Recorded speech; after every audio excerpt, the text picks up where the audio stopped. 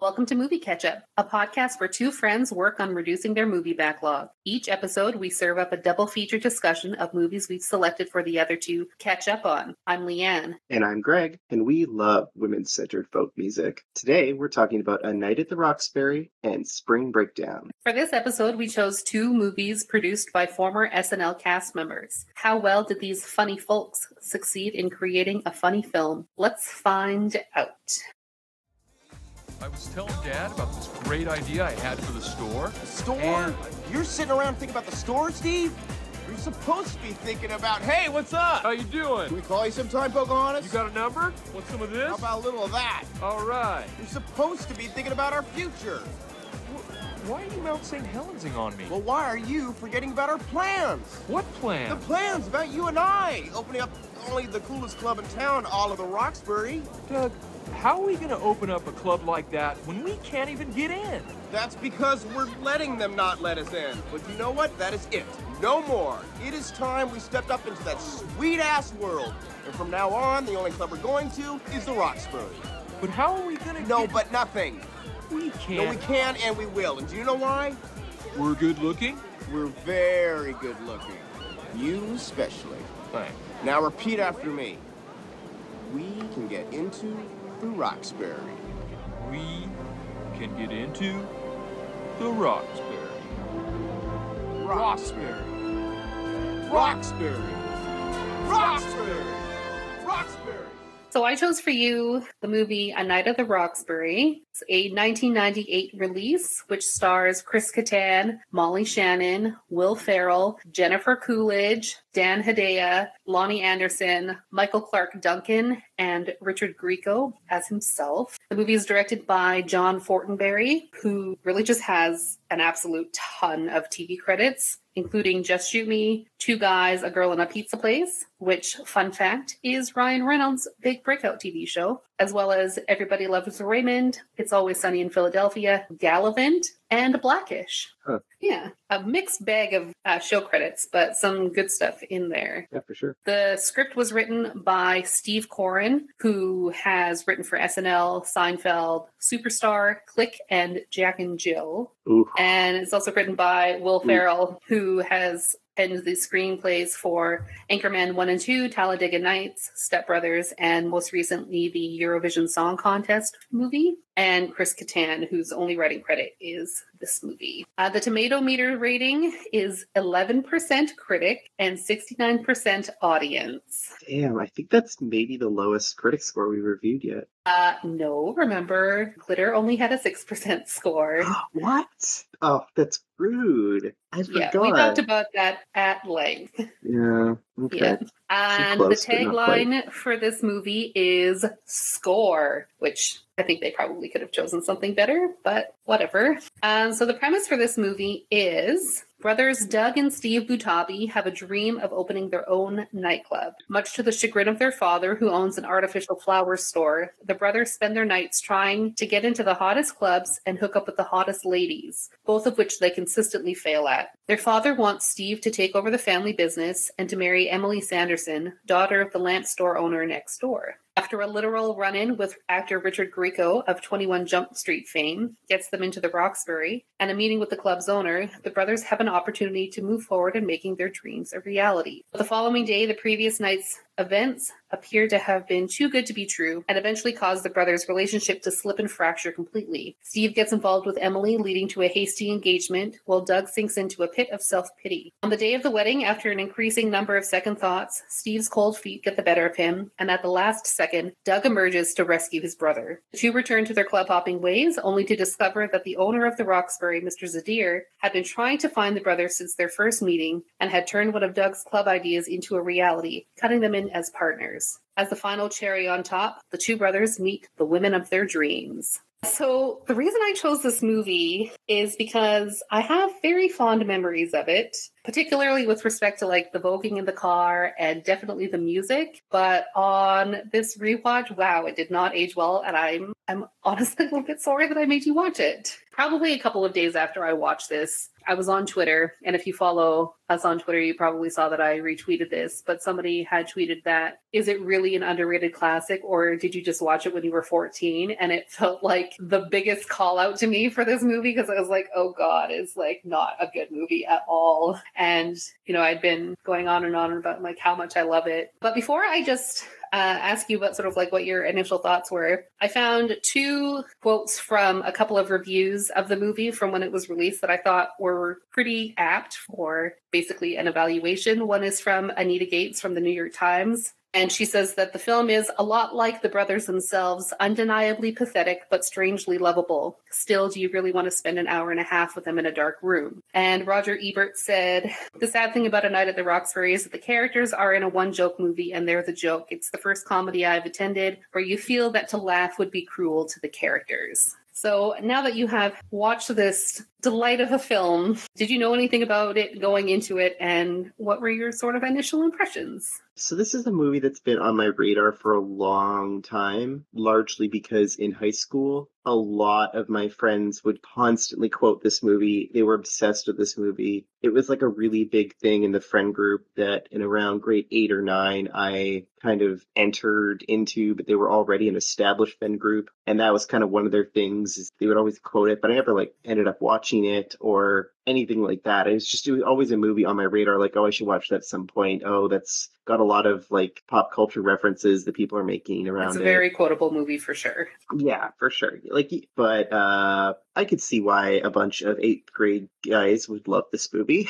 It's very that. And I remember seeing it like Roger's video a lot, but I never picked it up or anything, and I just kind of left it as very quotable. It reeks of the SNL of it all. So apart from that, like the main things I knew about this movie were, one, the Emilio. I didn't know what that was in reference to. I did not know that was in reference to Emilio Estefan from Mighty Ducks, which I only found out upon watching and thought that was hilarious. I thought they just had a friend named Emilio they were constantly calling. So that's great. I love that that's their one story they tell. And then I knew, obviously, the famous gif of them in the car that people like constantly put other faces on top of. The main one I remember being the Mass Effect characters. Yes. That was like really big for a while. So early Tumblr that got used in every fandom. So those are my 2 things I knew going in. First off, I don't know what that gift scene is from, because I remember it as being like an open top Jeep or something. There's 4 people in the car. Am I wrong? You might be thinking of it from a different movie then, but I think I know what you're talking about. Is that not from this? No. Oh, what's that from? Without seeing it in front of me, I wouldn't be able to tell you. Because I thought it was from this movie. So the whole time I'm like, where's the Jeep they're in? I thought they were in a Jeep. And then it never happened. At the very end, I wrote down, like, did I just miss it? Was I that bored at times that I just, like, completely didn't see that scene that was referencing? Maybe that's, like, on SNL or something. I don't know. So that's all I really knew going in. As far as my initial thoughts, at first I wasn't, like, super mad at it for the first half an hour. Like, I was actually like, okay, well, Leanne said, oh, God, I'm so sorry. I picked this for you, like, several times before I watched this. So going in, I was like, okay, this movie's going to be really bad if Leanne's already apologizing before I've seen it. And then at first it's like, oh, this isn't that bad. Like, the music is banging. Like, the soundtrack of this movie is so ridiculously good. It has no right to be this good. Every song they use or sample in this movie is like such a good song. And like you can the club atmosphere of it all was really good. Like they nailed a lot of the atmosphere stuff here, and the music. The music really saves this movie. Like the 90s club music goes so hard. And I even liked a lot. Their dumb dance moves were like super entertaining to watch. I thought basically through the whole movie, like that never really got old for me. That part of the joke, at least. Oh my God, I died laughing at the beginning when they're like headbanging in the car and he like breaks the window. He's like, oh, I did it again.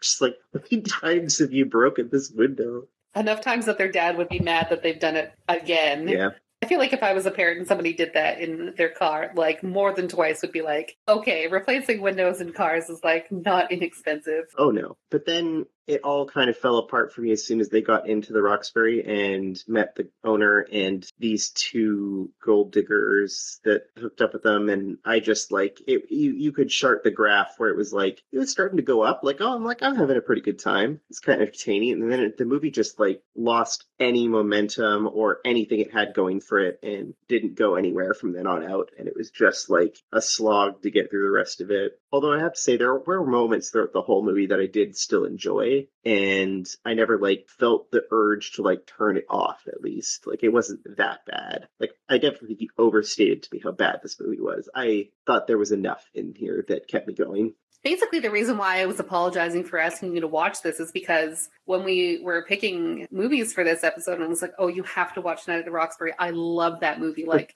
so much emphasis on, like, how much I love this movie. And then, like, I rewatched it and, you know, like, just the absolute uncomfortableness of them like catcalling women and them like boxing women into the club and just like harassing women so relentlessly throughout the whole, and like everything, you know, the whole thing with Mr. Zadir when he's going, did you grab my ass, and like the underlying like homophobia that's definitely there, and just like a whole bunch of things. And I was just like, wow, I'm glad that you found enough redeeming value in it that you were able to find some enjoyment. I think for me, if we're going to start talking about what worked for us, in absolutely no surprise to anyone who knows me at all, my highlight of the movie, the shining star of this movie, was Molly Shannon, the one and only Molly Shannon, who could polish any turd to gold. Even a character that I thought like was not great, like the character they gave her, but she stole every scene she was in. I love Molly Shannon so much, and just how she started playing it very similar to a character like, I'm thinking Flight of the Conchords and like the obsessed fan character in there. No. Oh God. I don't remember the name. But yes, it's been a while since I watched Flight of the Conchords. But Molly Shannon starts off as like this overeager, kind of wide-eyed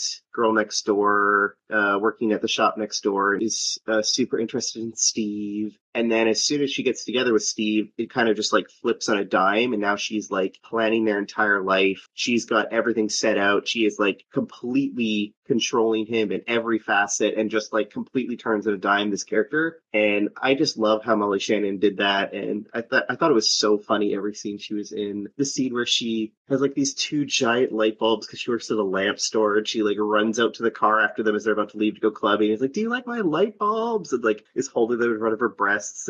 Steve's like, yeah, your light bulbs look great. I mean, your actual light bulbs. Not in a metaphorical way. Yeah. There's just so much stupid stuff with Molly Shannon that I loved. I will say that like the cast in this movie overall is incredible. I think everybody plays their parts like really well, even if like some of the characters are kind of terrible. They're pretty badly written, a lot of them. Yeah. One thing that I noticed in a couple of the reviews I saw when I was looking at the tomato meter rating on this is that it feels like a lot of like short sketches, and I think that's probably something that is just like one of the carryovers from writing sketch comedy for a show like SNL. So all of the I really liked the framing. I really liked Doug and Steve Butabi as characters. I like the framing of these two guys who work in a retail shop but have bigger dreams and are kind of like flamboyant in their character. But like the way that the story is stitched together is kind of lacking. Yeah. So it had like a good framework, and it definitely could have been a better movie. And I think if they weren't so aggressively pursuing women in like every fucking scene, I don't know if that would have made it better or not. It certainly would probably have helped it not age so poorly. A lot of that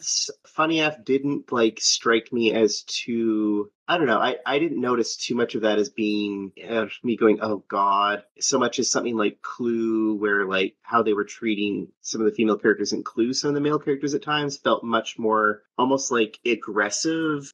Whereas in this, I never got like a lot of overt dominance or aggression from Steve or Doug when they were pursuing women, as much as just they were just so dumb about it, and they were so naive, and they just didn't even understand at all how to go after a woman or anything like that. Like the aggressive dancing and all that was less quote unquote aggressive. For me, was just they would just dance uncomfortably close to these women and like start grinding and all this stuff, and then they would just like get shoved away and just like get knocked to the ground, and it was just all felt dumb. So I didn't get too much, I don't know, it just didn't come across in that way to me as much. I just think about there's the one scene where there's a woman who like gets boxed between the two of them, and they're both doing like their weird thrust dancing, and she gets stuck, like she's literally trapped between them and she has to force her way out. And there's also the woman that they pass on the street, and they like double back to talk to her, and they like block her getting past them. It's just like a real experience that a lot of women have. And I don't know. know, it just felt weird. I mean, I guess the one thing is that Doug and Steve seem to be good at taking rejection, maybe just because they experience it so much. Yeah. But I don't know. It just hit slightly different to me, I think, because they were constantly framed to me like children. It was very non-threatening in certain ways. There are definitely scenes where the ones you point out, I specifically wrote down as well. Like, I know we're all pretty, like, I was saving some of that stuff, obviously, for talking about what didn't work, but I mean, we could do all of it at once. But definitely, there was certain points where it shifted really into the uncomfortable part. But for the most part, I was actually surprised at how, I don't know, some of this, and I think some of it's Will Ferrell. He does this in other movies too, where he's just very non-threatening in certain ways, because he just is so dumb. The characters that he plays sometimes are just so dumb that it just hits differently than a different character doing the exact same thing. Yeah, Steve is definitely intentionally written to be as kind of like this non-threatening character as well. Doug definitely, for me, got more uncomfortable at times. Yeah. He was clearly the leader of the two as well, and the one that had potentially a few more brain cells. Like, the whole time Steve is interacting with any woman, I just went like, oh, Steve, you don't understand these people at all.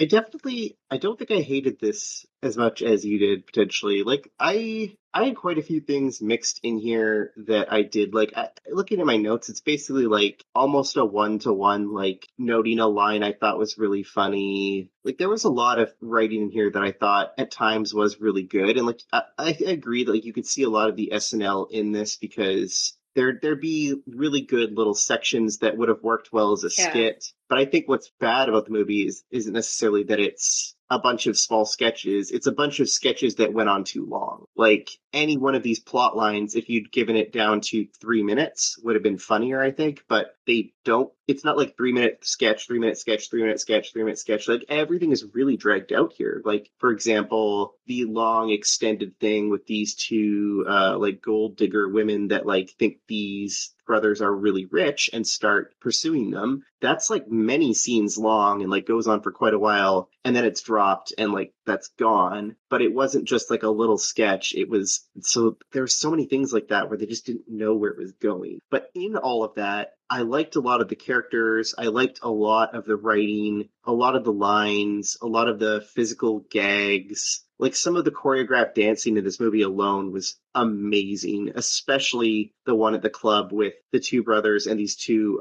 women pursuing them, where at first they ask, like, the brothers, do you want to dance? And then they're, like, kind of creeped out by how awkwardly they're dancing. And then, like, 30 seconds of montage later, they're all doing, like, this massive choreographed dance with, the head bobbing and everything. And I died laughing. Like, it was really good. Like, there's a lot of really funny stuff in here. Yeah, I love all of the scenes where they're, like, voguing in the car. Like, the coordinated, like, head turn, like, voguing over the face. Just, like, I can see why this is a movie that would stick with cultural consciousness and, like, gets quoted a lot and referenced at times, like, down to, like, the Emilio, which is, like, used just enough throughout the whole thing, where, like, every half hour, 20 minutes or so, they bring up that story about Emilio again. And it works really well every time it comes up, because it's not used too much, but it's just enough that every time they're in this awkward situation, like where they're having sex for the first time, they don't know what to do, so they just start rehashing their Emilio story again. I think the reason that story works as like a joke throughout is that we get the full story in like one of the early scenes, and then every time it comes up, we're like at a different part of the story. We get the bit about the phone booth, and then like the phone booth part drops away, and then it's the tipping of the hat, and then that part drops away, and then during the scene where they're having sex with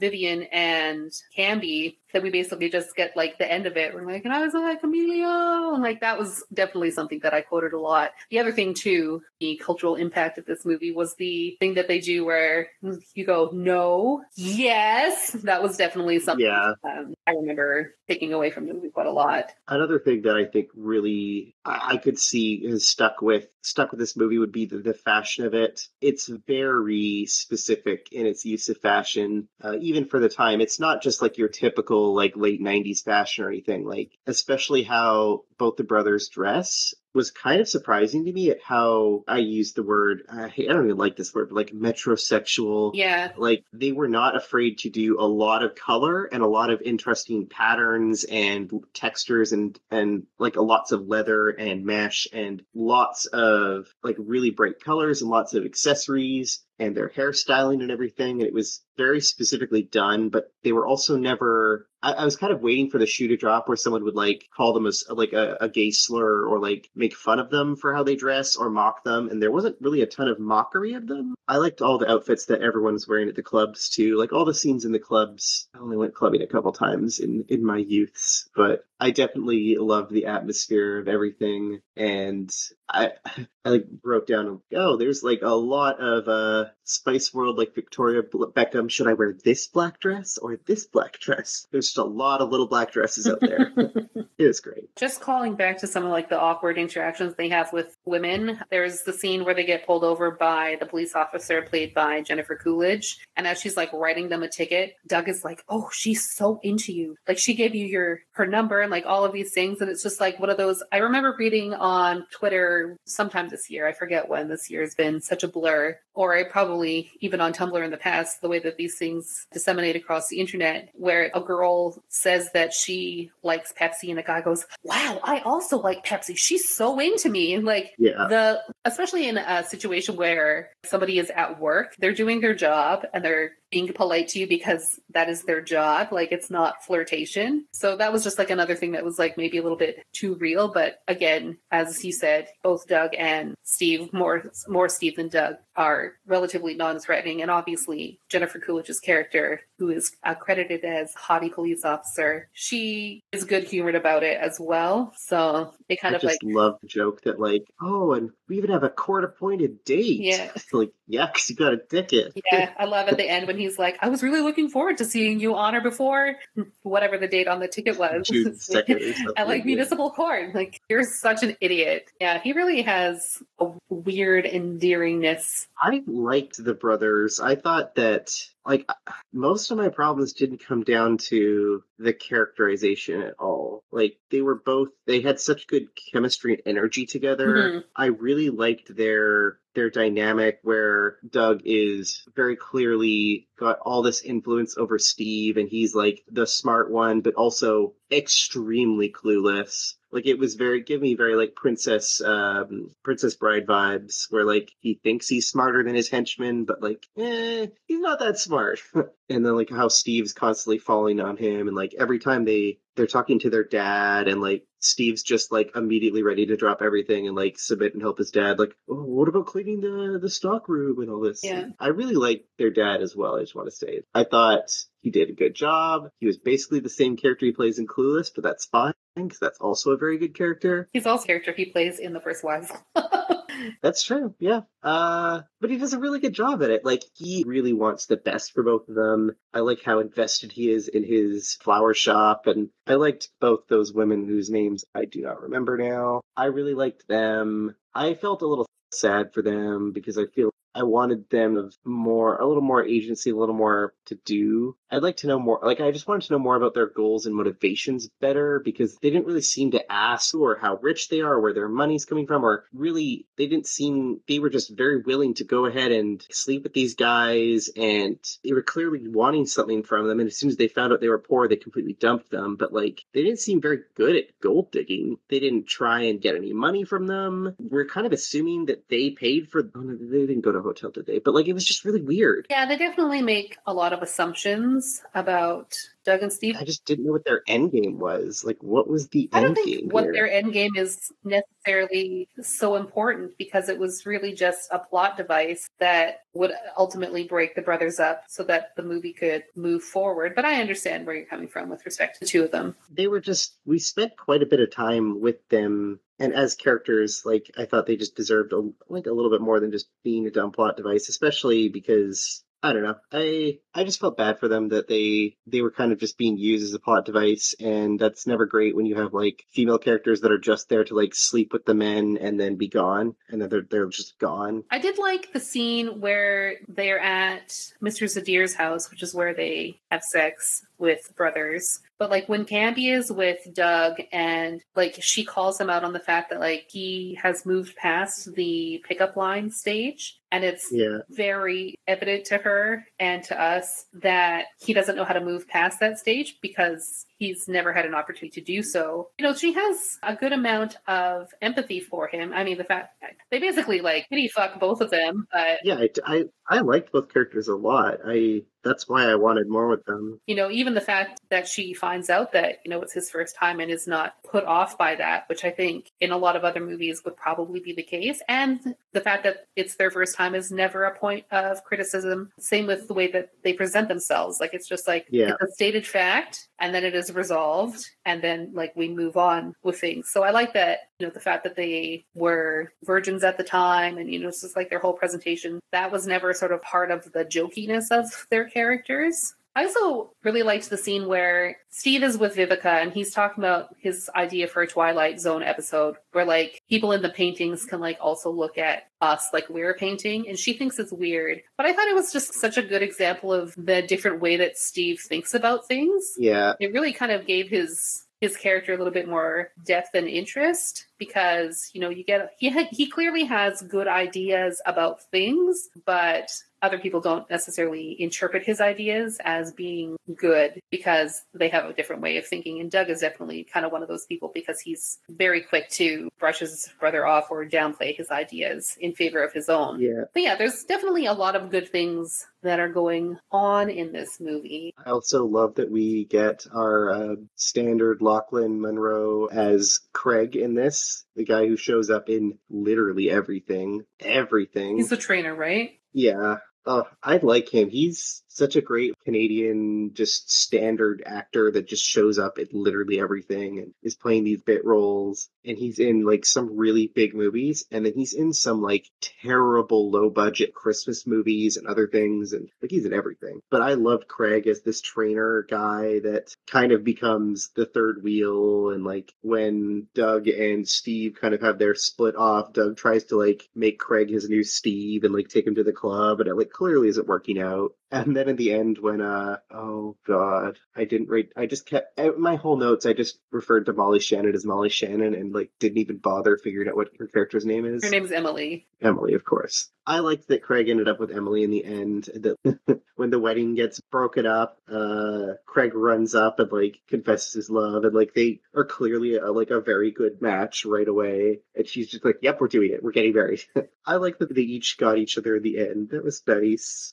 As overbearing as Emily was, I was like a little concerned that they were taking her character into like that shrew-like place where it's like, haha, look at her. She's such like an overbearing, horrible woman type of thing, where it's like that big caricature that I actually thought that like she was doing Steve a lot of good at times, and like I wrote down in my notes a bunch, Steve, just drop Doug, drop all these other people in your life and go get with Emily and break down that wall between the lamp shop and the florist and do it. Just do it. She seems good for you. And then when they get together, it's like, okay, maybe not perfect for you, but maybe she's perfect for someone else, and maybe that's Craig. I think it's so funny in a lot of movies where there are weddings that the linchpin that determines whether or not a wedding can go forward is, well, I've already paid the caterer. The whole wedding is already expensive as hell, but like, you've paid the caterer, so that's always the one caterer. thing. I also loved that during the wedding, as Emily's walking down the aisle, the officiant is on the phone making arrangements for other things, and then he's like, okay, like, gotta go, like, leave me a message.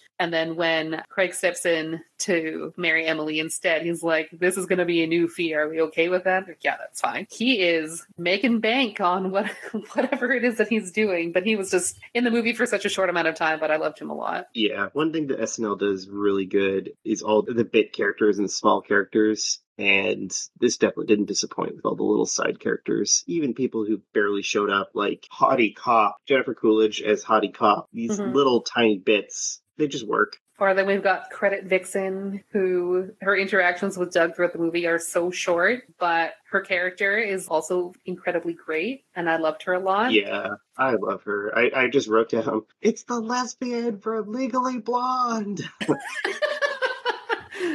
You're right, it is the lesbian from Legally Blonde. I didn't piece that together. That's how most of my references go. It's like, it's X person from X thing. I was watching a Christmas movie on Netflix today, Christmas on the Square, and one of the characters, for like 5-10 minutes, it was like, how do I know you? I know you from something. What is it? I'm like, oh, you were on season 5 of So You Think You Could Dance. Yeah, I watched a lot of that show. I love seeing random people show up. Should we talk about some things that didn't work quite as well for us? I know that we've already touched on a few things. Yeah, we've been sprinkling them out throughout, but yeah, definitely. In my initial notes, I said that a lot of the jokes don't land, and I certainly did not laugh at all during my first rewatch. But I watched it this afternoon, and there were definitely a few places where I certainly had a good chuckle. And I mean, I don't hate this movie. It was basically, I felt embarrassed that I said that I loved this movie so much. And then I was like, it aged really badly in not a good way. But it really is endearing, and there are things that I liked about it. But definitely, and I know we've sort of talked about some of the jokes already, the scenes going on a little bit too long. The joke that they did where people are like, oh, you're brothers, and they go, no, yes. After 2 times of that, it was okay, that's enough. But that's more a small nitpick type thing. One thing that really bothered me, especially when I was watching it today, is it's like the day before the wedding, and Steve is talking to their father, and he's basically describing that he literally wants to kill Emily. Oh, so funny. And his dad is just like, those are normal feelings. And I was just like, God, heteronormative marriage culture is so toxic. I wrote that down as this is my favorite line in the movie, because I was on the ground laughing. It was so funny. It's like, is it normal to have feelings? To take a pencil, just shove it up her nose and impale her brain. It was her toothbrush. It's like, yes, these are perfectly normal feelings. The thing that makes that scene funny is the look on his father's face is obviously real concern, but he really is more concerned about the merger between these two businesses. But people really do have legitimate concerns like this before they're getting married, and people are like, yeah, that's totally normal. I'm like, if you literally hate the person that you're about to marry, that's not a normal feeling. You see weird wedding photos of men with their groomsmen about, how marriage is a prison and all kinds of weird ass stuff. And it just really felt like it fit into that sort of jokey negativity about marriage. And it's if that's how you feel about it, you really should not be getting married at all. But yeah, the whole description of, what he wanted to do to Emily and are these feelings normal? Certainly funny, but the sentiment behind it was definitely concerning. Great people be crazy. They definitely do. Yeah, my big thing with this movie, every movie, I feel like I always did my first thing. And then the negative section is always, I did the plotting or the plot structure or that pacing. And it's yeah, basically that again. I actually wrote down a note very early on. Wow, I'm actually surprised that I actually don't have any problems with this pacing right now. I think this whole very simple conflict of they want to get into the Roxbury Club, they've never been in there, and they keep getting booted out, they can't get in, that's enough to string me along, for some hijinks and fun. If the conflict is just, we want to get into this club we can't get into, and we're just doofuses, posers and all that, and I'm like, oh, okay, this is fun. It's it's getting me along, we're meeting these people. And then as soon as they get into the club, just 8 plot lines get kind of thrown out there and dropped and brought back, and it just lost control. And I just wrote down, okay, I was lying before. This movie literally has no plot.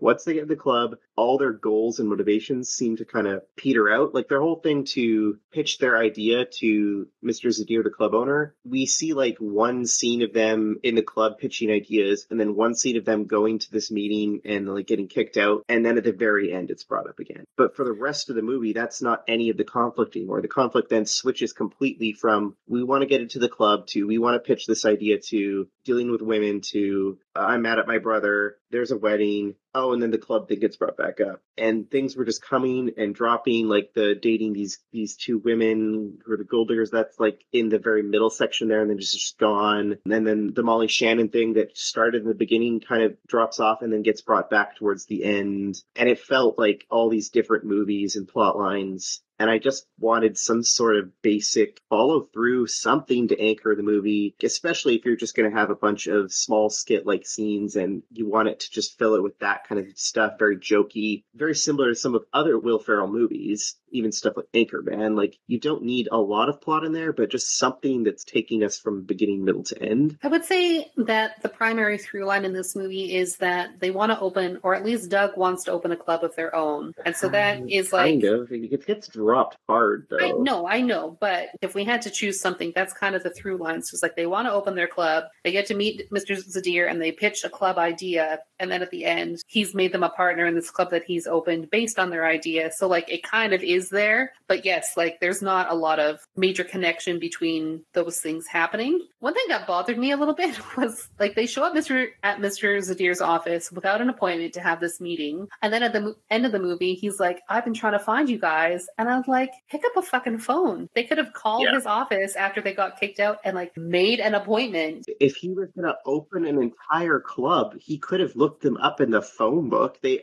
have under his dad's name a business. Yeah, I think probably on Mr. Zadir's side of things, like his driver or whatever, who clearly has a chip on his shoulder about the whole fluffy whip thing and dislikes the brothers, like he could have thrown a wrench in the ability to find them. But like they certainly could have just been like, well, walking in and making an appointment didn't work for us. But I think part of the problem that Doug and Steve have as characters is they don't really have great follow through. They had this opportunity, they tried to follow through on it, they failed. It's like that whole thing with women, where they get rejected by one woman and they just immediately turn around and try again with somebody else. There's like no follow through on anything. And like that's not a great example, because if a woman rejects you, like let it go. But at least if they find out that they need to have an appointment, like the next step would just be to make an appointment. Yeah, I kind of expected it to be kind of a series of hijinks where throughout the movie they were trying to meet back with Zadir, and it was just always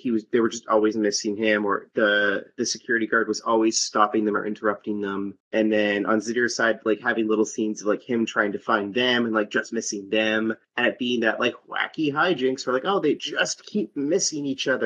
And then in the end, like he's opened this club and they stumble upon it, like, and it's like, oh, very satisfying after like them just missing each other the whole movie to stumble upon the club. It's like, oh, I've been looking for you guys everywhere, and like that would have given it more of a through line, at least for me. But I think the movie really wanted to be about the relationship between the brothers, which fair enough, but that really, I don't know how they could have done that better to make that more the focus. Like it kind of was, but I guess that wasn't enough of a through line for me, just it being focused on the brothers. Yeah, because there were a lot of external elements to the relationship that were drawing focus away from that, and it became kind of muddied because of that. Question for you, as I was watching this today, especially during the wedding scene when Doug is playing What Is Love, and then the brothers like run to meet each other along the pool side, do you think that this movie would be improved if it was about two people pining for each other but were not related? Which is to say, would this movie be better if the characters were queer?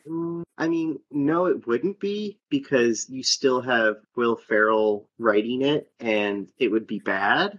Like, it would be an SNL. It would be Seth Meyers from the next movie we're going to be talking about. Oh, God. It would be that, Leanne. Like, that's what it would be. If someone else was writing it, and if it was handled in a different way, and you just took the setting and basic premise and characters from this movie and gave it to someone who was going to write it in that way, in a non-offensive, non-stereotypical way, potentially. But I think what kind of does work about this movie is that they're using almost like romance coding the relationship between these two brothers. It hits a lot of beats towards the second half of the movie that mirror classic rom-com beats in a kind of an interesting way, I think, that's doing it with brothers. And I think that worked. The boombox at the wedding, even the like phoning up Doug and Doug pretending to leave this answering machine message, and like while he's like stuffing his face with pizza. And it was very rom-com scene, like a lot of stuff in here. I did love Steve calling his brother standing outside the pool house. Yeah. Like, you can literally see him through the window, but he's like, I'm not here right now because I'm too busy outside living it up. Unlike my pussy-whipped brother who's too busy throwing his life away for Emily B. And then Steve goes, hi, Doug. Sorry I missed you. It's just, oh, God. Oh, Steve. Yeah, no, definitely. I like the scene where Steve is at the club, where Doug is at the club with Craig and, like, trying to fill that hole with Craig, and it's just not working. He's not the same as Steve, and, like, And I think that worked in this movie, it not being romantic and just kind of being coded that way. Yeah, I mean, I'm definitely 100% for movies that are about siblings. Like, I love movies that are focused on sisters because, like, that's something that I can relate to because I have sisters. But just like sibling relationships and like platonic relationships in general are just really important. And I like movies that put that as the focus. But I was really picking up this afternoon when I was watching it on like the romance stuff. And I just wanted to sort of float the idea and like, would this movie work if the story was queer? It's definitely there, and I think they're using it in a very specific way. Yeah. And I don't want Will Ferrell doing anything like remotely close to this. And I think you said the other person who either directed this or wrote this did Jack and Jill, which big yikes. Big yikes. I can't think of many movies off the top of my head that are worse. I mean, really, when I say, would this movie work better if it was queer? I mean, if we don't change anything about the movie other than the fact that Doug and Steve wouldn't be brothers, we don't need to really do anything else with the movie. All the stuff with them and the women, it's not just them like being secretly closeted or something and trying to like suppress their feelings then. Yeah, probably. I don't know. It gets weird, I think, if you try and take it that way. So, after all of that, where would you put this on the ketchup scale? Perfect as is, could use ketchup or douse it. I would put it under could use ketchup. I don't think you would have to douse this one. I think there's enough there between the soundtrack and the physicality of just how they move and act and dance. I think the relationship between the brothers, some of the jokes I think are pretty good still, and a lot of the side characters work for me. There's a lot here that didn't age, obviously, like you said, but I think it just could use some ketchup. Otherwise, I can see why people look back on this fondly. Like, I don't think it's a complete train wreck. Yeah, I agree that it could use ketchup. After re-watching it the first time, I was definitely sitting much closer to the douse it camp. But on rewatching it again today, after having sort of a little bit of breathing room from my first rewatch in a while, and the more that I have time to percolate and think about it, I definitely think that it's more of a could use ketchup. It's not so terrible. Also, I have to mention Molly Shannon climaxing while screaming IKEA. Yes. Was great. Oh my God. Great. So funny. That whole scene is so weird. College was rough. It was a learning experience. I want to go with you, Becky. Where? To spring break. You do? Let's go! We never went to spring break in college. I could trade in my first class tickets for 3 coaches. And I have a suite at the Four Seasons! Ah! Ooh, I've never stayed at a Four Seasons. This is the kind of vacation that we need. We do need to shake things up a little bit. Wait, what would Honey want us to do? Hey, Becky. You really need to bury that cat. So my movie I picked for you is Spring Breakdown. This is a 2009 movie directed and written by Ryan Shiraki with story credit here from Rachel Dratch. Ryan, this is his second film after a 2004 debut called Freshman Orientation that I think I've heard of. The description of that is a horny college freshman pretends to be gay to be near the beautiful co-ed he desires. So it sounds terrible. And following those 2 movies, he basically just did a bunch of TV, which seems to be a theme for us. People directing 1 or 2 movies and then doing a lot of TV. Notably, a lot of the show Awkward, which I never watched, but I saw a lot of around the internets at the time. So apart from a UCB short, this is actually Rachel Dratch's only writing credits on IMDb. Oh, really?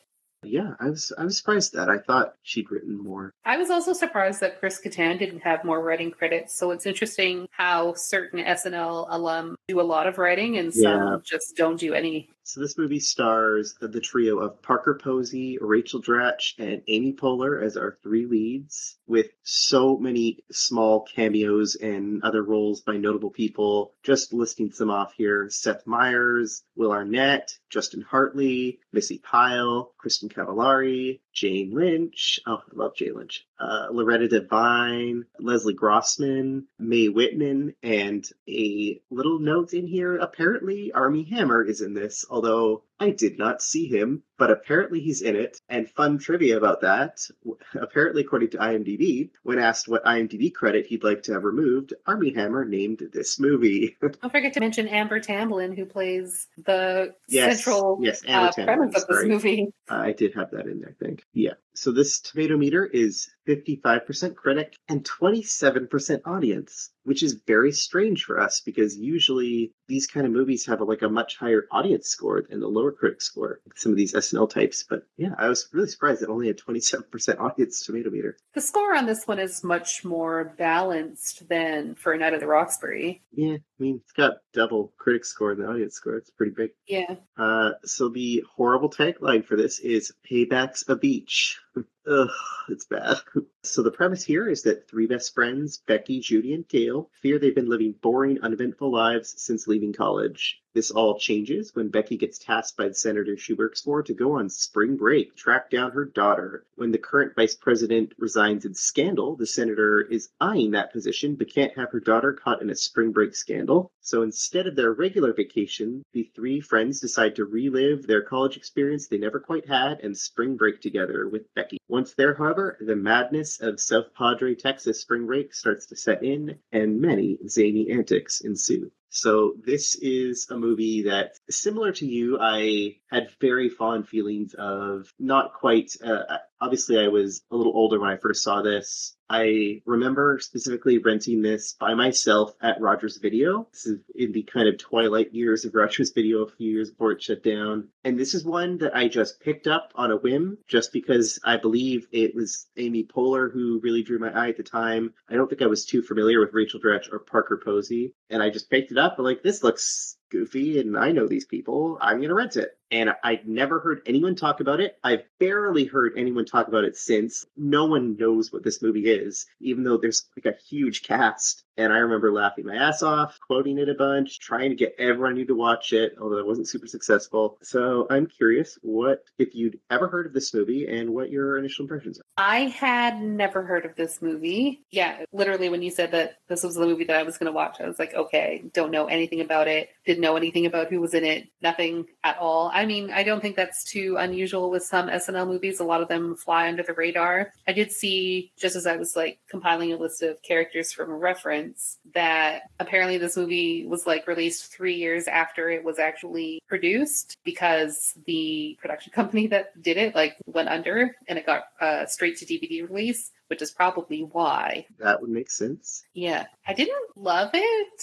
I love Amy Poehler and I love Parker Posey and I love Rachel Dratch. The cast is incredible, but just, I don't know. I wasn't crazy about it. There were certain things that I liked, but I think the way that those things are framed within the context of the movie didn't work for me so well. And part of that it has a lot to do with the main characters and also Ashley. And of course, we'll get into sort of what things didn't really work for me. I had a somewhat similar thing to you with the Roxbury, where watching this back, I thought to myself, I don't know if Leanne's really going to like this.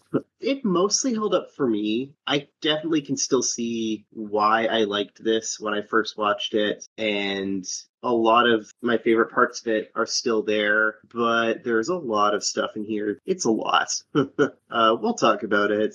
So what were some of the things that did work for you? Well, obviously, as already noted, it has an incredible cast. I really liked Jane Lynch as Senator Hartman. She was just so big and so much and just was really selling this big personality Texas senator. Oh, yeah. So I loved her a lot. I really liked the dynamic between Gail and Becky and Judy, who are the three best friends. I thought that their friendship dynamic was good. One of my favorite things was sort of this running joke that was a misunderstanding between Jody, who's played by Rachel Dratch, and this guy, Doug, who's just this very beefcake Abercrombie kind of guy. Because there's a scene where Justin Hartley is my favorite. That is also a large reason why I liked this movie. I will just put that out there.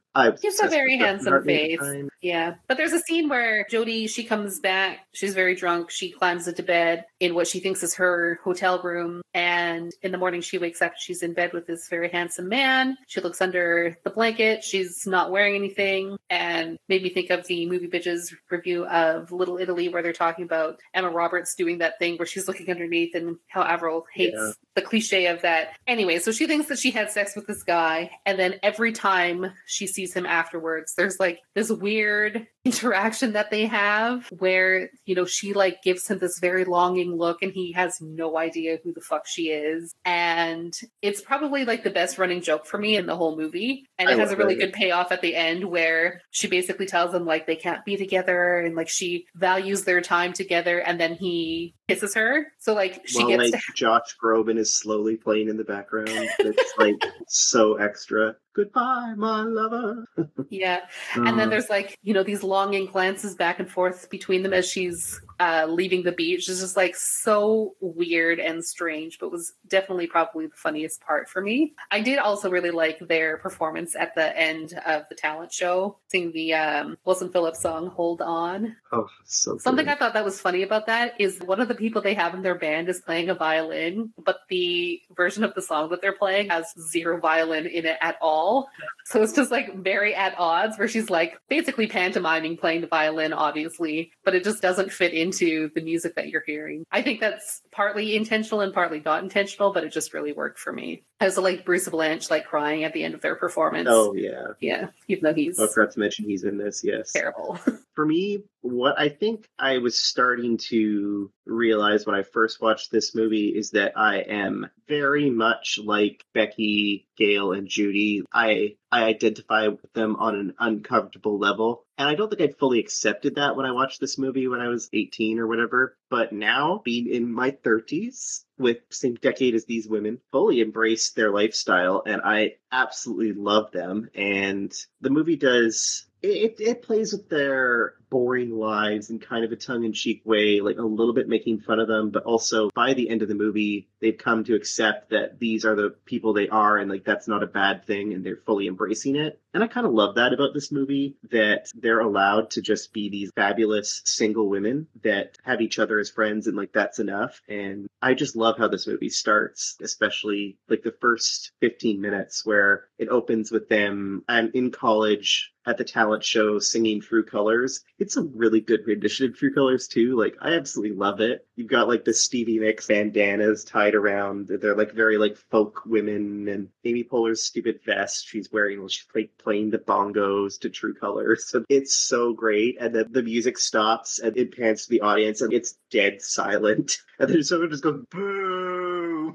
And they get booed off the stage as like this cheerleading squad like tramples them over running on stage to Good Vibrations. And the whole crowd just jumps up and starts screaming and losing their shit to this cheerleading squad doing Good Vibrations. And it set the tone so well for the movie for me. And then I love the fake out where it goes 15 years later and we see these three fashionable business ladies walking down the street from behind, and we're supposed to assume it's our three leads. And then our actual leads bump into them, like spill coffee, and they go, oh, I might have a moist toilet.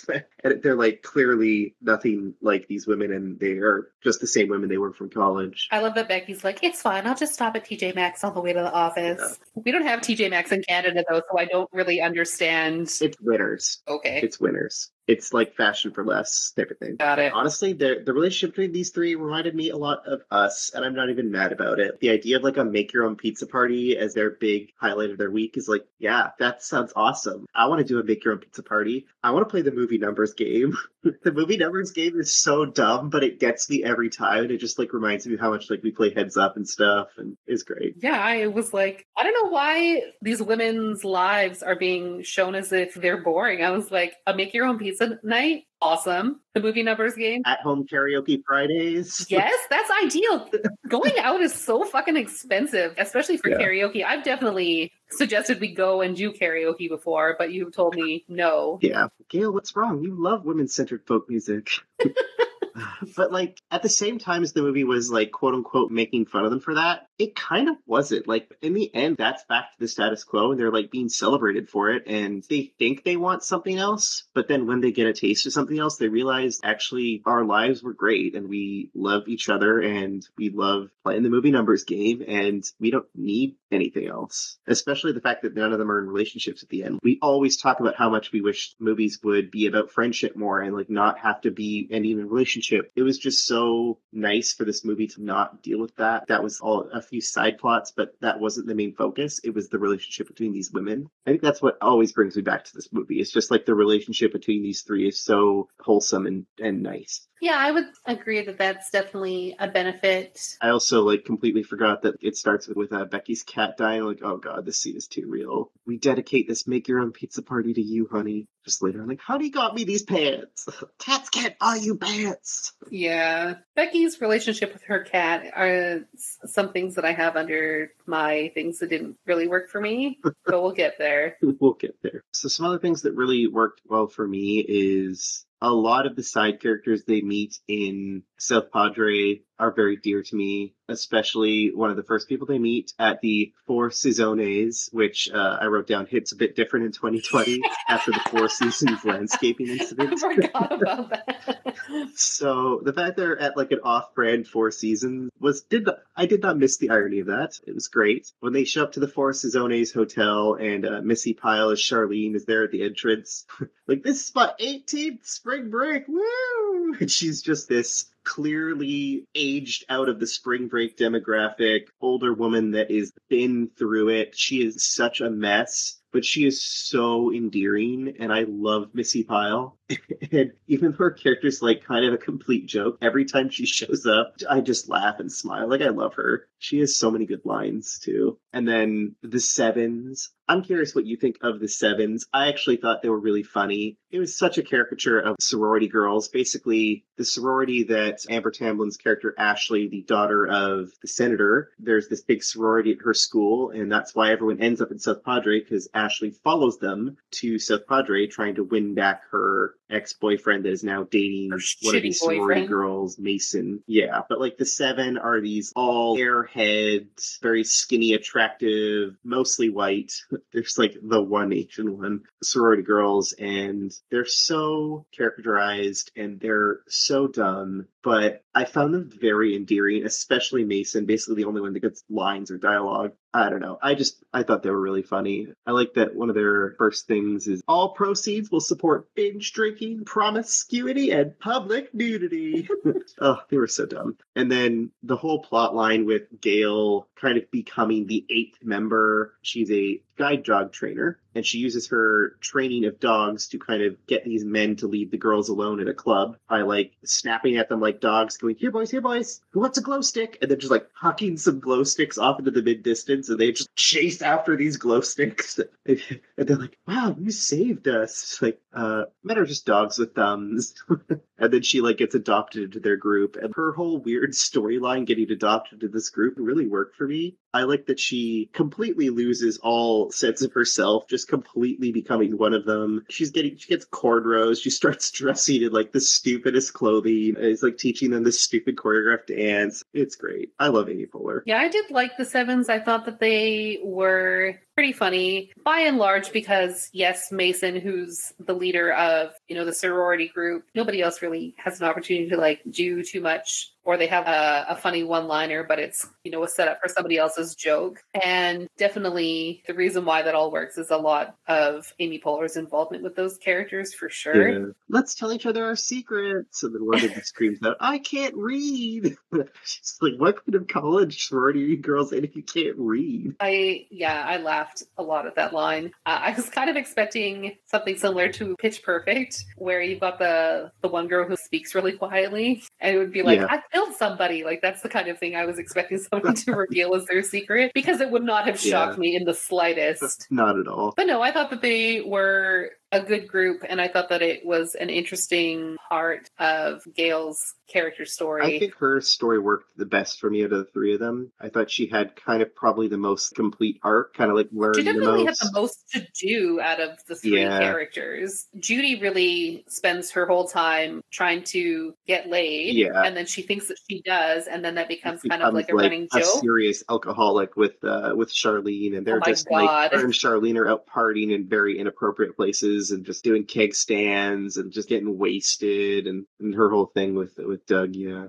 And then poor Yeah. Becky doesn't really. I think one of the biggest sins in this movie, which we can get to again, would probably be the criminal underuse of Parker Posey. She's definitely spends the whole movie as the straight man character that doesn't go and like go wild or anything. She's just trying to keep Ashley in check and like keep her friends in check and doesn't let herself go loose except for like the one scene. So she definitely didn't have so much to do. But I thought both Judy and Gail had good jobs to do. Yeah, I feel like Becky was kind of set up to be more of the central character. Oh, for sure. And then she ended up being a side character until pretty much the end Like, of we the check movie. in with her just as much, but she's not getting the big laughs. Although I did love a lot of her scenes where we don't need to have alcohol and sex to have fun, and then like, I know something else we could do, and it'll just like cut to them like ribbon dancing through like the beach, or like flying kites, or like macrame and stuff. Oh, it was really funny. I did like all that stuff. I related heavily to her. Like, yeah, all of those things are Totally. great. I would have been super into it. I'm a very boring 33-year-old woman. And I think this movie does a good job at embracing that. Like, that's a totally valid and wonderful thing. One of the major things for me is that we really don't have the same relationship to spring break in Canada that they do in the US. So, Yeah, like, for a sure. lot of the times,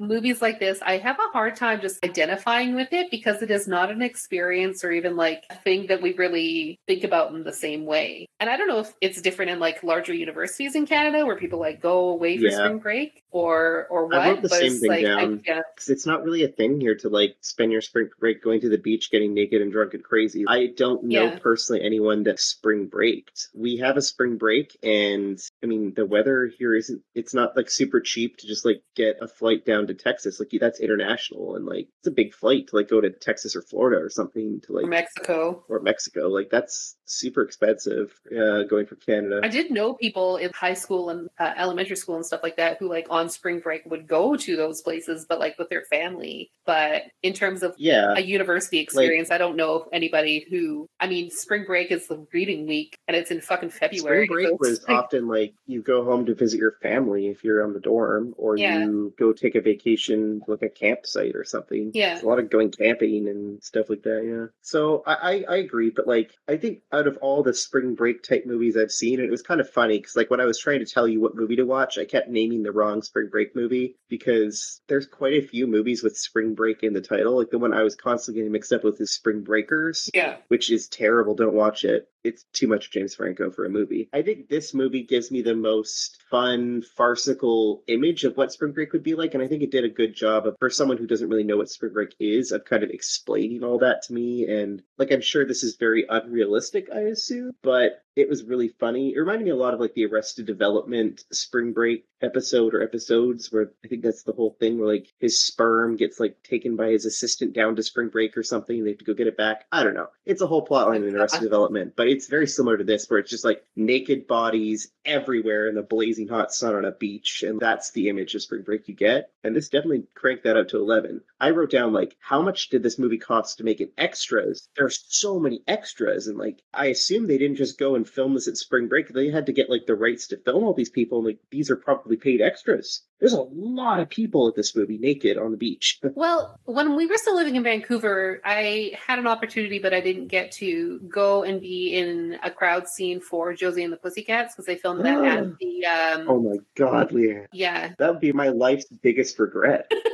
I do regret it, but you weren't allowed to wear shirts that had any logos on it, and I don't think that I had anything that was logo free, and I don't think I had a way of getting there, but they filmed it at the, what is the one that's at the P&E? It's not Pacific Coliseum, is it? Anyway, that's where it was filmed, and I had an opportunity to go and do that. And it was just like, there was a notice that you could go and do the thing, and it was just like a big crowd scene, and I think you probably sign a release when you go, but those Yeah. kinds of things for like very large crowd scenes, I don't think are paid. Yeah, I guess they probably wouldn't be paid, but like, there's a lot Like, of we just people. need people to be on a beach. Like it was definitely very authentic feeling. Like they clearly filmed this on location with tons of real people having real spring break. One thing that I was wondering about is it realistic that people just share one room and there's just tens of bodies on the floor that you just climb across as you come in? Maybe the force is Ones. Oh god. And then like there's a scene as well where this is just before their ribbon dancing or whatever across the beach. There's a girl who just like straight up vomits on the sand on the beach, and I'm like, can you imagine, like, God. You're like, I'm gonna go like ribbon dancing or whatever on the beach, and you step in somebody's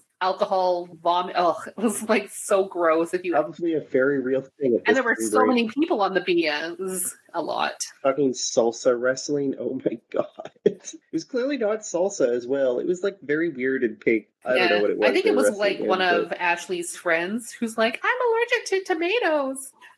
Yeah. I feel like that's probably why it's usually Jell-O, because it's less allergen containing. I don't know. I mean, salsa is going to get in your eyes and sting like a mother. Like, oh my god. Sometimes it's spicy. Like that seems like a poor choice. Yeah, that scene was something. Also, when Ashley gets thrown in and it's like 2-on-1, she's like, 2-on-1, that's not fair. And they're like, that's right. And they just chuck her other friend in there with her. Like, oh god, people should be able to consent to this. And then even when Becky gets in and then her like top falls off and there's like a Girls Gone Wild style guy who's filming the whole thing, like, this is very degrading to women. Like, yep.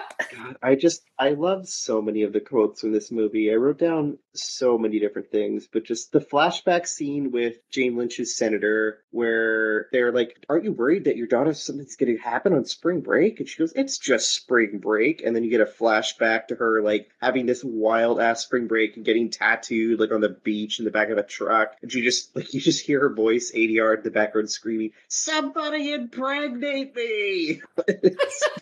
I died laughing so hard. And it cuts back and she's like feeling where the tattoo is. And she's like, okay, yeah, maybe someone should check on her. The first scene of them in South Padre of our three leads. And just like how a girl walks up to them and just like flashes them. And Amy Poehler just slaps her and goes, get it together. It's just... Rachel Dratch, as soon as she has like a sip of tequila, just like the next shot is just her running around screaming, slut, slut, I'm gonna be a slut. Who wants to do me? Whose shoe is this? Yeah. That's your shoe, Judy. Bullshit. Just like Rachel Dratch was giving it to me. Like, it was hilarious because it was literally just, I don't touch the hard stuff. Like, do you guys have any white wine? But then she does like one shot of tequila that's just done for the rest of the movie. I think some people would say that's just what tequila does to you. Oh yeah. I personally disagree, but You look like my Nana. Thank you. I love everything Becky wears. Like, all the clothing in this movie, too. Like, I was literally just going to say that the outfits in this were great. The scene with Becky's gaucho pants where they, like, call her out, I was like, that whole outfit was just, I love that. She looks great. I loved her poncho type things she was constantly wearing. My absolute favorite, though, is Gail's blue dress with the yellow fanny pack. I really wrote down, like, this was iconic. I remember this look so strongly of just, like, this very blue dress with a very contrasting yellow fanny pack that she walks into the club with. It's so bad, but yet I love it. Yeah, the three dresses that they're wearing when they go into the club in that scene were all really good, but especially Gail's fanny the pack. matching colors. Memorable. Yeah, really good. Yeah. Oh, yes, especially the fanny pack. One thing I really appreciate about this movie, especially contrasting back to Night of the Roxbury, is I really appreciated the very basic, simple setup and plot line, and it was very easy to follow. We've got the senator whose daughter is going on spring break because of like a whole misunderstanding where the senator thinks her daughter's a wild child, but she's lying to her mom, pretending to be a wild child because that's what she thinks her mom wants. And then her mom's like, oh, I need to become vice president, so we better track her down, make sure she doesn't do anything crazy. And then they go to track her down. There's constant reference to the whole, like, people are going to film her doing this or film her doing that. And, like, they have to, like, make sure that Ashley doesn't get caught. And meanwhile, everyone has their own little side plots. And, like, it was very neat, I found, and, like, very easy to follow. And it was very watchable. Like, I never really drifted or, like, got bored at any point. Like, it moved very fast. It was a really good length. And I really appreciate that one of these movies. movies. Just like give me a simple, easy to follow plot. Just joke, joke, joke, have it go along, not too long, and it's good. I think for me, this is going to be dipping into things that didn't really work for me. Well, I think we can basically jump onto that because I don't have too much more. Like, I've noted basically everything. I think for me, there may be a couple too many scenes in everybody's storyline before we get to the end of the spring break experience where like things happen. I don't have anything like immediately identified, but just thinking about it, I think that's probably how I was feeling. It's like there's just like a couple of, okay, we could get to the end of this a little bit faster, but it is what it is. I think one of the issues that I had with this is that the idea of being a 30-something woman or 30-something anybody going to a place that's overrun with drunk young adults is a fucking nightmare to me. That is not something that I would want to do. And that's more of like a personal nitpick. And I think this movie, like, it's using that. That's the whole driving force behind the movie is the contrast and the juxtaposition between these women who clearly don't belong here and then like all the young spring break culture around them and how they do not mesh. Judy and Charlene never fit in at the club. They never blend or like work. Gail never really fits in with the seven, or like she's very clearly not one of them throughout the whole thing. Like Becky clearly doesn't belong here, and a lot of the humor is playing off the juxtaposition of that, obviously. I felt very similar in that, yeah, I would never in a million years want to go here or do this. This seems awful, and I would be so uncomfortable. But I think it made for some fun humor because of that, and I like that in the end we return to normal, and that is clearly being accepted as like their lives are perfect as they are. But I can definitely see that, and that was one of the thoughts I kind of had when I watched this. I don't know if Leanne's gonna like love this movie because so much of the humor and so much of the movie is just drunk, horny, young white teen college students or young 20s college students just screaming and flashing each other and like doing it, and just like it was just so aggressive and just everywhere, right? It definitely didn't shy away from all of that, and it's a lot for sure. Just going back to the Sevens for a moment, I know when you were talking about them, you mentioned that they're all white except for one of them. And there's a scene sort of at like just past the midpoint of the movie where they're at a bar and they're talking about how they're a family. And Mason says to like the one Asian girl who's in their sorority, she's like, and it's like we adopted you. And I was like, yikes. What a weird, like you could just say that you're a family and like not have to make a weird Chinese baby adoption joke. It just felt really... It felt very in line with Mason's character for me, though I can't disagree. I mean, in line with her character, fine, but even in 2006 or 2009... Not a joke we really need. No, it wasn't a joke that we needed at all. And it was just something that kind of bothered me a lot. It definitely brings up the fact that, like, both these movies are extremely white, and anytime there's a character that is not white, it is not dealt with well. Just going off that, a couple things I've written down, like, when they get to the talent show, and, like, the first group to come out, or second group to come out, or something, is an all-female Asian group that's set to, like, stereotypical music, doing, like, bowing and stuff, and they're called, like, Ho Chi Minh. Yeah. And it's wrote down, yikes. And the people writing this were white. And yeah, it shows. Absolutely. It was big. And then there's a bunch of like Hawaiian hula dancers after that are like very stereotypical, and it's. I mean, like, they were doing like pretty traditional hula, so that was good. But yeah, it was definitely. But they were like, it was also very sexualized. Oh, for sure. Clearly, I don't know. It was weird. We don't need to just trot out a bunch of non-white sexualized female characters onto stage as being the only non-white characters, basically, apart from the one Asian in the sorority group that gets made fun of. It was a great picture overall to be painting of this movie. We could have had any one of these characters been non-white out of our leads, and it, I think, would have... Yeah, I don't even think the one girl in the sorority even has a single line of dialogue. She's just kind of there and like, oh, it's like we adopted you. Don't have to draw attention to her in that way. Yeah. And that's very typical of these SNL features. Like, I can't think of many non-white characters in Baby Mama or any of the Will Ferrell movies, really. Superstar, like, none of these movies, they're all, like, of an era when SNL was largely white, and that's definitely a narrative that's gone through to their movies that they've all gone off and made. It's definitely I haven't watched actual SNL in a long time, but I get the impression that it's something that still lingers in a lot of the writing, even to current day. More recent SNL I've seen, at least, they've got prominent non-white members that seem to kind of be in more seniority, or they've been there for a long time and have like more say over what's happening and stuff like like that, at least. Seems. I haven't watched it in a long time, but the little bits and bobs here and there I've seen, at least. Yeah. Definitely over the SNL from this time period. That's like gradation in the right direction, but not great. I know we sort of talked about how the depiction of these women of, being kind of boring was tongue-in-cheek, but like it kind of bothered me a little bit as well, because like the type of women that are being depicted by these characters are like people who really exist. And I feel like these sort of quiet, awkward people who are real people that exist in the world are always kind of like used as the butt of the joke, especially in like these SNL style movies. And I just kind of felt over it a little bit. I don't know if it's because we've watched a lot of movies where that's kind of the case. Like I was thinking a lot about how even in Never Been Kissed, Josie Geller's character is kind of a similar situation where, she's nerdy and awkward and like not really super fashionable and stuff like that. Like she would probably fit in well with these three leads, having the personal pizza night and all, playing the movie numbers game. Like she would definitely fit in, no problem. And I don't know why this subset of people is always the basis for like discovering that you don't have to compare yourself to other people. Like I think for me, the women playing them, I think part of why I somewhat disagree and think for me the highlight is that of those three characters, being nerdy is the highlight for me. I think part of it is the three women playing them are very earnest, and I don't feel mockery in their performance very much at all. I think they play these characters very earnestly, and it's very different than like what I would say where in Never Been Kissed, it's definitely the butt of the joke, where in this, it's hard to tell. Like at times I flip back and forth between thinking like some of the stuff with the cat felt more like joking or mockery than some of the other stuff which felt more earnest or like real. This is probably one of the more depictions of people in their 30s that I really relate to and struck a chord with me, and I didn't feel like I was being made fun of. I felt kind of seen almost. This is how I would like to spend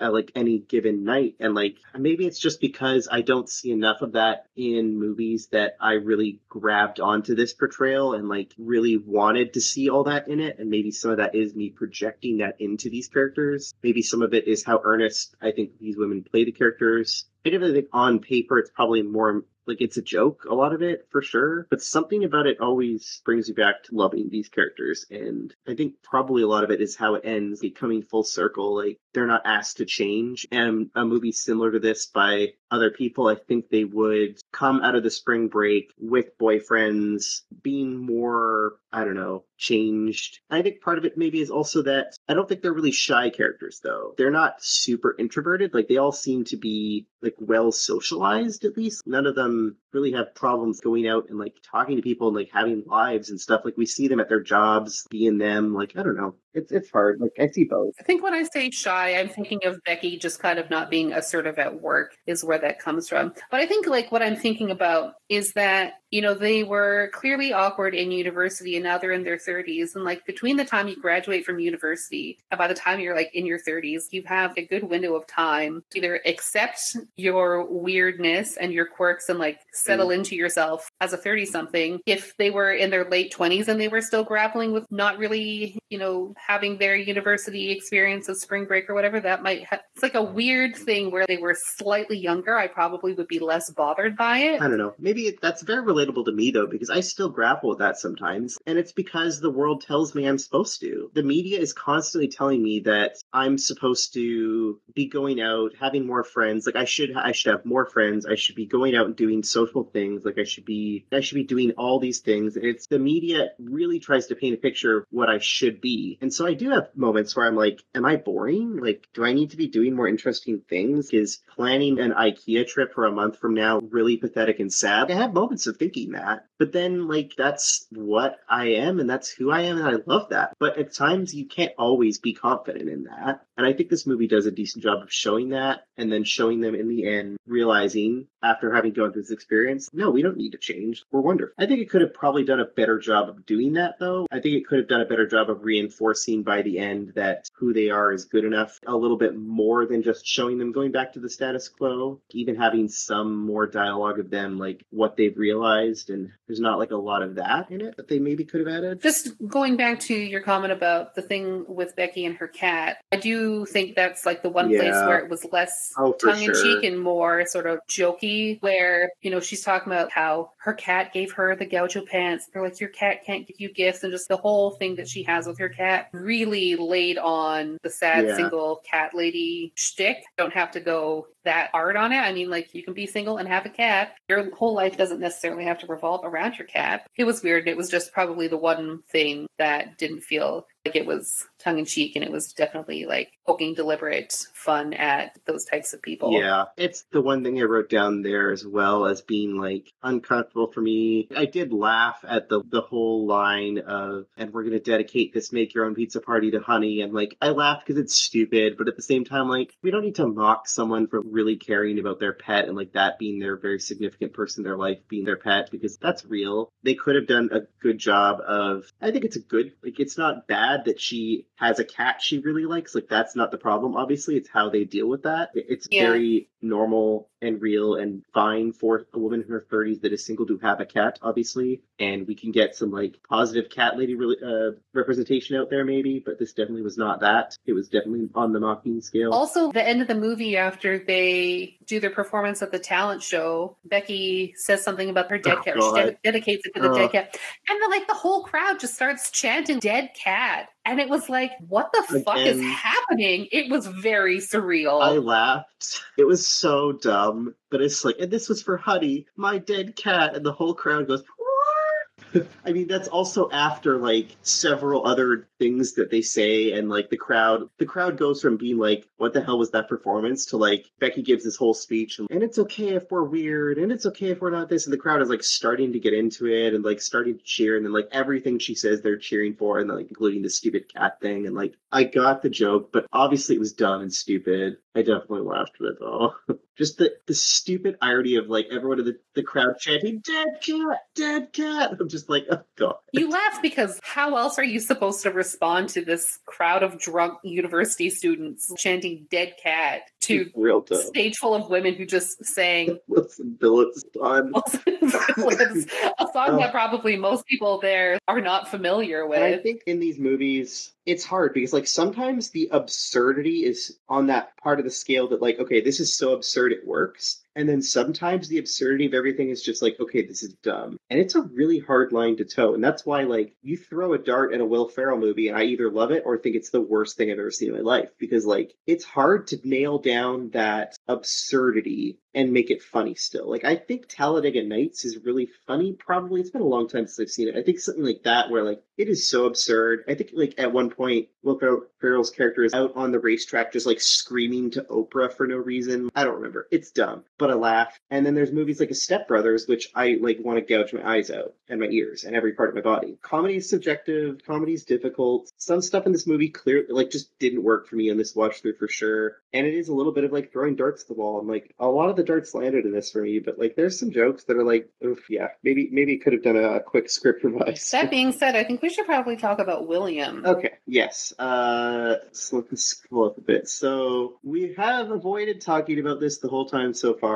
But very early in the movie, we find out that Judy is engaged to Seth Meyers' character, William, who immediately upon speaking for the first time, we realize Seth Meyers is doing just the most stereotypical gay man portrayal that you've ever seen on screen, and it is horribly offensive. And it's so cringy. And like, I think I even pre-warned you about it. It's like every time I watch this movie, it's just, oh my god, what is this? The plot. Thankfully, he's probably in it for like 2 minutes, but it's 2 minutes too much. Like, the whole joke is that she doesn't realize he's gay. It isn't until Judy comes home and she finds William, like, massaging the chest of their landscaper, their gardener. Juan Carlos or something. Yes, Juan Carlo. Like, he's massaging the pecs of Juan Carlo. Like, at least she makes the connection. Because there are a lot of movies where somebody walking in on a scene like that, they would misconstrue what was going on, and that would be the joke, is that they're blind to the fact that their partner is gay. So thankfully they didn't do that. That is easily misunderstood because I think either Seth Meyers was too cowardly or they rewrote the script or something. And according to the rest of this movie, she should have walked in on Seth Meyers and Juan Carlo doing it. At least, like, there should have been something very overtly sexual between them that she walked in on.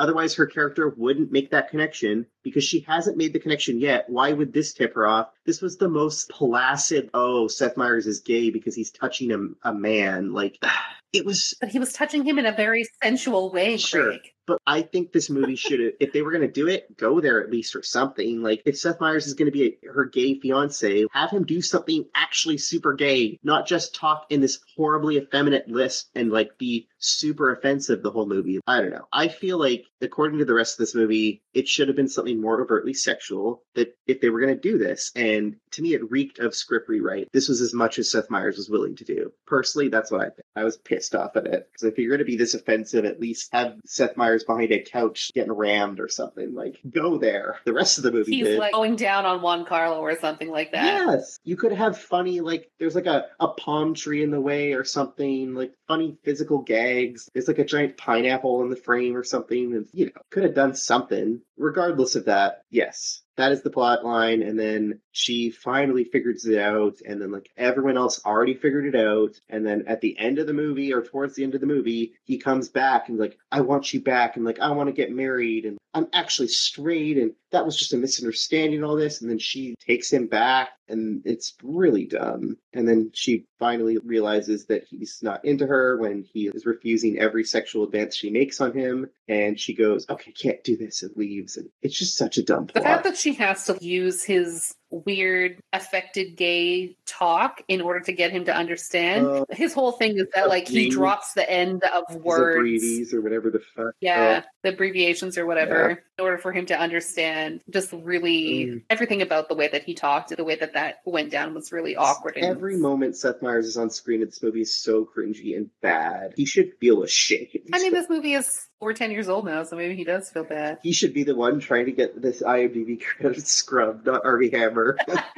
It's very of the time, though. Like, if this was filmed in 2006, that is a skit that was on SNL at least once a month. There was at least once a month one of these characters playing a very effeminate man on SNL. But it's just like SNL, where it's never sexual. It's always caricatures of things like lisps and wrists and, like, speech patterns and things like that. But it's never, like, anyone doing anything sexual. It's just a very effeminate character. It's very, like, Stefan or whatever. Yeah, I was going to say, wasn't there, like, a whole running thing with Seth Meyers and Bill Hader as Stefan, which they confirmed was actually supposed to be a queer relationship when Bill was getting ready to leave the show. It's so, like, SNL to shy away from ever, like, doing anything actually gay and just taking everything only surface level. And when everyone on SNL is straight and white, anytime you want to depict a character that's not straight or white, I mean, thankfully they didn't do a lot of blackface from what I remember, but it's always until... Thankfully, at the bare minimum, they didn't do blackface. Yeah.